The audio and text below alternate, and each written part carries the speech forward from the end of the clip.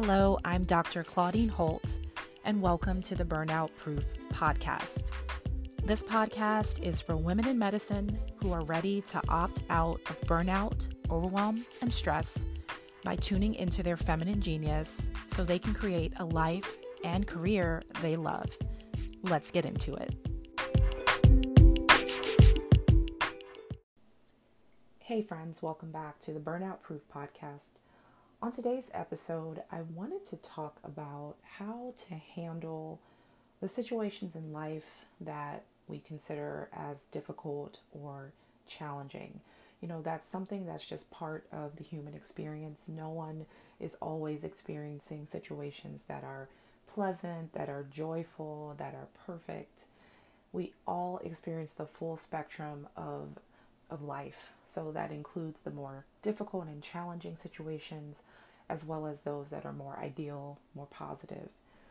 And so it's so important to understand that the way you think about your situations in life is really critical, because oftentimes people think that it's the situations themselves that they're in that are ultimately leading to sort of their outcomes and their results, the way life is showing up for them. But what I want to share with you on today's podcast episode is it's actually not the situation itself that you might find yourself in, that you might consider difficult or challenging, but ultimately it's how you really think about those situations. So there's actually two ways you can think about life and the situations of your life that you find yourself in. One way is what I call this autopilot response, where you feel like life is just happening to you. And the other way you can think of life and your circumstances, your situations, is a more intentional way where you feel life is happening for you. When you're in this autopilot response mode, you often feel like a victim because things are just happening to you. You feel out of control, that things are out of your control. It often causes you to feel stuck because if things are just happening to you, then how can you get out of those situations, right? And ultimately, people who are in the autopilot paradigm, they will often default to coping mechanisms to sort of deal with the stress and the overwhelm and the negative feelings that come from this autopilot paradigm. However, when you think of situations as, okay, this might be happening for me, how can I see this as something that is actually contributing to my overall good? You feel more empowered. You feel more in control. Ultimately, you figure out how to get yourself unstuck when you ask the question, well, how could this actually be working for me and for my benefit? And instead of defaulting to ways to cope, you actually default to powerful methods to heal or to help you get through that particular situation. Unfortunately, most people are in the autopilot paradigm. So most people think that the situations that they find themselves in, the situations that they're born into, are ultimately responsible for their life. There's this sense of almost like negative destiny, right? That situations are beyond their control, that this is just the way it is, that this is just how life has to happen for me, that there's this specific course of action that they have to take, that they're expected to take. And the result of this is that you ultimately feel powerless.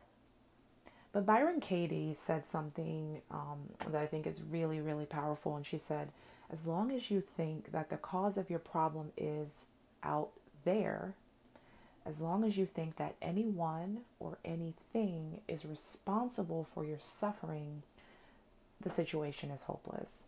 So ultimately, if you feel that whatever is happening to you is due to some cause out there, that means that you don't have any power to change it. But what I have learned to be true and what I have seen to be true in my own life is that the situations that you find yourself in are never the problem. The real issue, the root cause, is how you think about your situation and your perspective on your situation. Because ultimately, your thoughts are what produce the feelings, the vibrations, the emotions, the sensations that you feel in your body. And based on the way we feel, that actually drives the actions that we take, sometimes the actions we don't take, and our reactions, how we sort of just react to situation.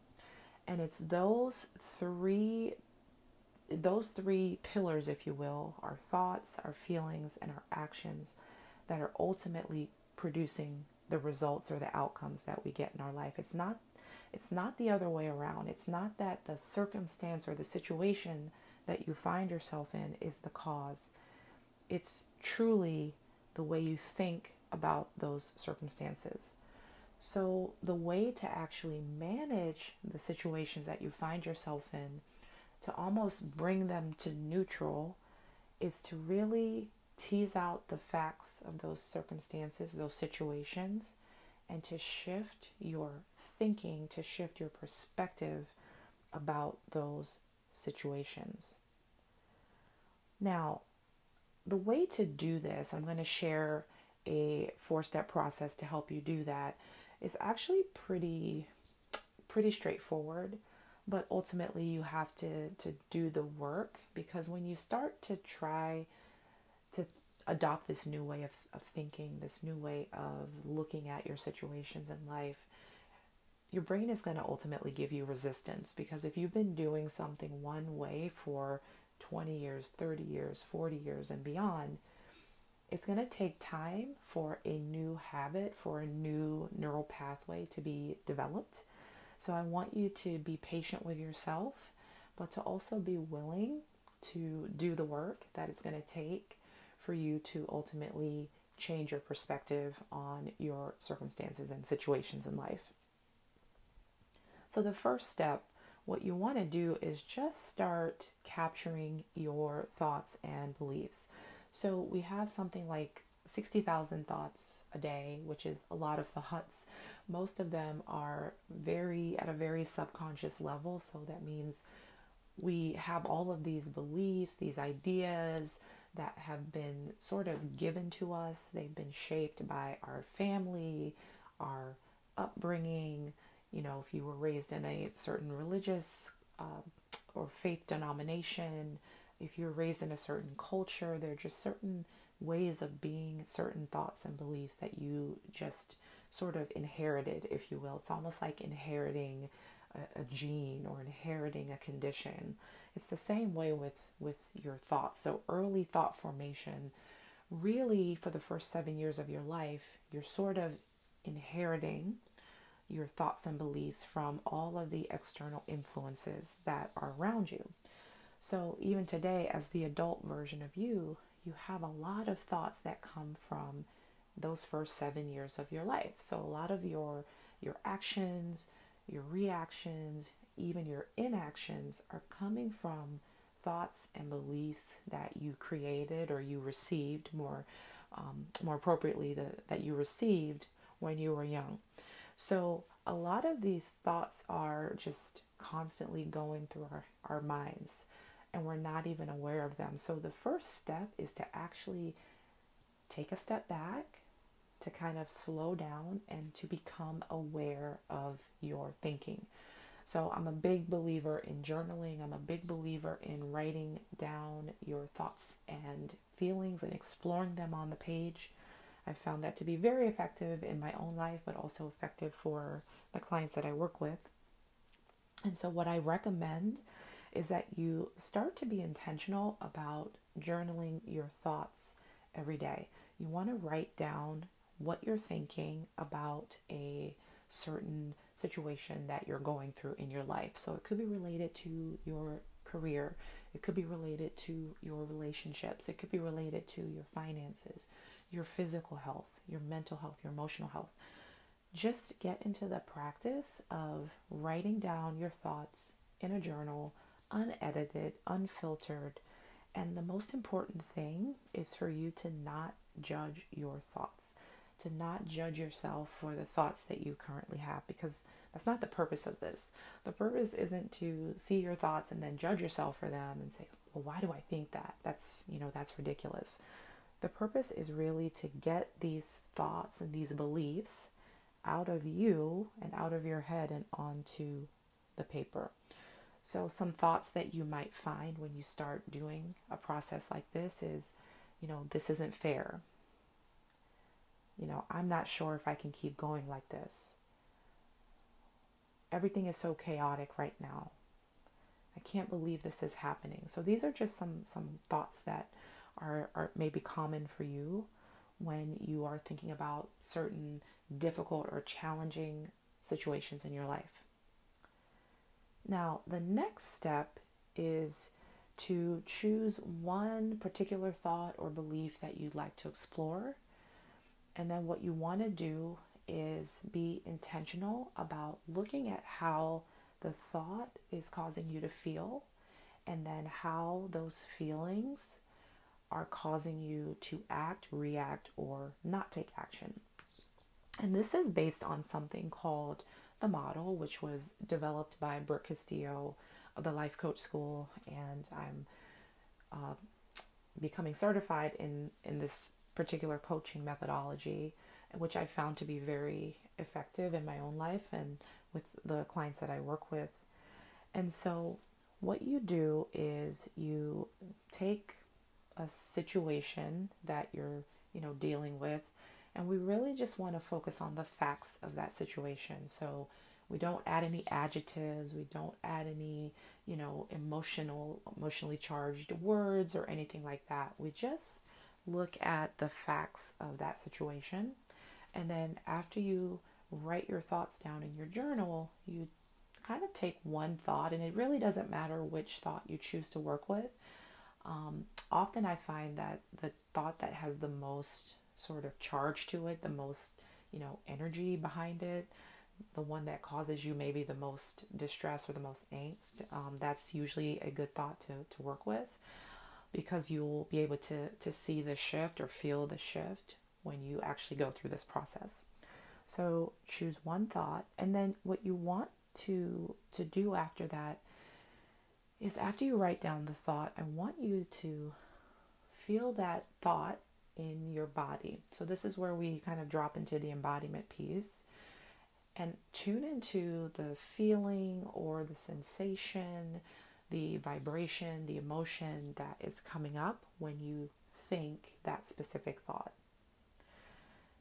And then once you've done that, you want to look at how those feelings cause you to either take certain actions, to not take certain actions, or to just react. And then you want to write those down. You want to try to really get to the root of the actions, inactions, and reactions that the thought causes you to take. And the reason why this is so important is because it's those actions, inactions, and reactions that are actually generating your results. So your results, the outcome that you're getting, is always going to be the result of this kind of flow from your thinking about your situations and the actions that you take based on those thoughts and feelings. Now, once you've done this, once you sort of have this kind of all neatly written out and you can see it in black and white, you can see how it's your thoughts and not your situation that's ultimately causing the results and outcomes that you're getting in your life. The next thing you want to do, and this is where my training as an embodiment coach comes in, the next thing you want to do is just allow yourself to feel whatever is coming up for you. Become sensitive to how the feelings and the emotions are being experienced in your body. So maybe you actually, describe the feeling with a word. And then you notice the location in your body that you're feeling any sensation. And you could then look at any other characteristics. Is there a texture to it? Is there color? Is there some other way that you would describe it? When I work with clients and do this with clients on sessions, I hear lots of different things. Like I'm feeling like a lead ball in my stomach that's spinning and it's surrounded by, vapors, or it feels like a gray sludge, or it feels like a mantle that's on my shoulders. So this is going to be different for everyone. Every body is going to be different. Every body is going to experience feelings and emotions differently and be sensitive to them in different ways.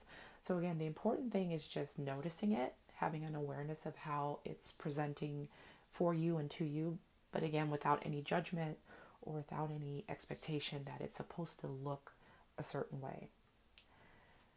And then the next thing you want to do, which is actually the most powerful, is welcoming those feelings, emotions, and sensations that are coming up, even the ones that feel quote unquote negative. Because when you give those emotions and sensations a voice, when you allow those feelings and sensations to be there, when you actually welcome this part of you, then you're actually receiving a part of you that possibly you've pushed aside, or that you've, thought to yourself, why can't I just get over this? Or why do I still feel this way? I don't want to feel like this. But whenever you're rejecting any part of yourself, it's really hard to come into integration. It's really hard to come into balance. And ultimately, it's hard to get the things that you want in life, because ultimately you're rejecting yourself. You're rejecting a part of you. And this part of you that feels the negative emotions or the negative feelings, it's often that younger part of you, that more primitive part of you, the part of you that maybe didn't get what she needed from her parents, or who didn't get what she needed, from society, or, was told beliefs and thoughts that caused her deep pain. But ultimately, by giving this part of yourself a voice and allowing this part of yourself to be heard, it actually reintegrates this part of you kind of back into the wholeness and the fullness of who you are.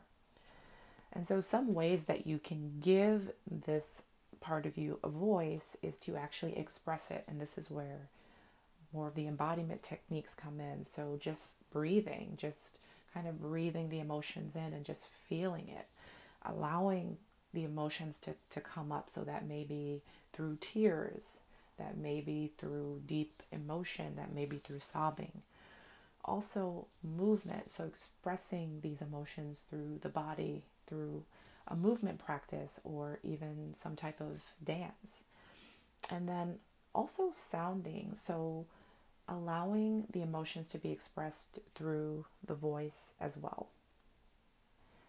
And then the final step is, after you've looked at your thoughts, after you've gone through the process of seeing how your thoughts are actually leading to your results and your outcomes, and after you actually process the feelings and emotions and sensations that are coming up as part of that, the last step is you want to actually choose better thoughts and choose better beliefs about those difficult circumstances. So the way that you do that is ultimately understand what you can't control versus what you can control. So things you can't control are other people. That's something that people have been trying to do since the beginning of time, right? Like trying to control what other people are doing. It doesn't work. You can't do it. People don't perform according to your standards or your expectations. So what I encourage clients to do is to have the standards and expectations and boundaries within yourself, and then allow people to either rise to those or not. And then you can make a decision about whether you want to keep them in your life or not. But ultimately, you have to understand that you cannot force other people to do what you want them to do. Other things you can't control. None of us can control time, right? We can't control the timing of our life. We can't control when things are going to happen or if things are going to happen, right? You can't control your employer. So for a lot of you listening to this podcast who are stuck in, burnout or overwhelm or stress related to your job or your career, you often can't control what your employer is doing or their rules or, their kind of the way they structure your schedule or structure your day. So there are certain things that are beyond your control at work. Same thing with the government. We can vote, we can, exercise that awesome privilege and responsibility, but ultimately we can't control what politicians are doing or what the government is doing. We can't control, other institutions. So it may be a religious institution, it might be a social institution that you're a part of. You may not be able to control what is happening at the institutional level. And then ultimately, we can't control patterns that are happening in society and patterns that are happening in the world. But here's what you can control, and this is key. You can ultimately control your thinking, your feelings, your actions, your results, and how you are showing up in your life. And that's really, really key. Because otherwise, if you feel that you're just at the effect of what's happening to you, and if you're focused on the things that you can't control, that always is going to keep you looking to the outside, looking for something to change outside of you first before you feel that you can change what's happening inside. But it's actually the reverse. The reverse is true. You go first, always. You start by changing you. The change begins within you. And then when you change, the environment around you changes as well. So in my 90-day one-on-one coaching program, that's something that I help women do, is understand that changing the outer environment is actually a result of shifting the inner environment first. So most of the work that we're doing together one-on-one is actually focused on really shifting and healing this inner environment instead of trying to shift and heal the things that are outside of you. Now, ultimately, it might mean that you end up changing your outer environment in the form of, choosing a different job, or, maybe there's a change in your, relationship or whatever. But we don't start with that. We don't lead with that. We always lead with you, because you are always going to be the most powerful point of change in your life.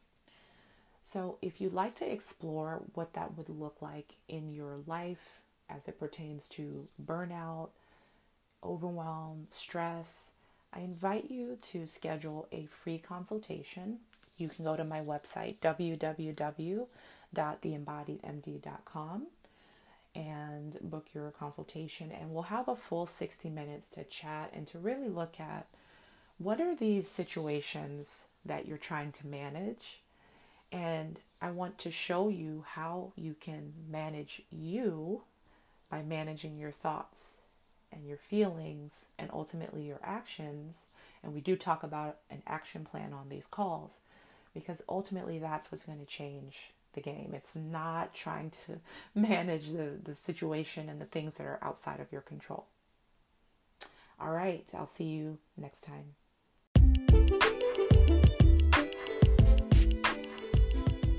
Thank you for listening to the Burnout Proof podcast. If you enjoyed this episode, be sure to subscribe and recommend the podcast to your colleagues and friends. See you next time.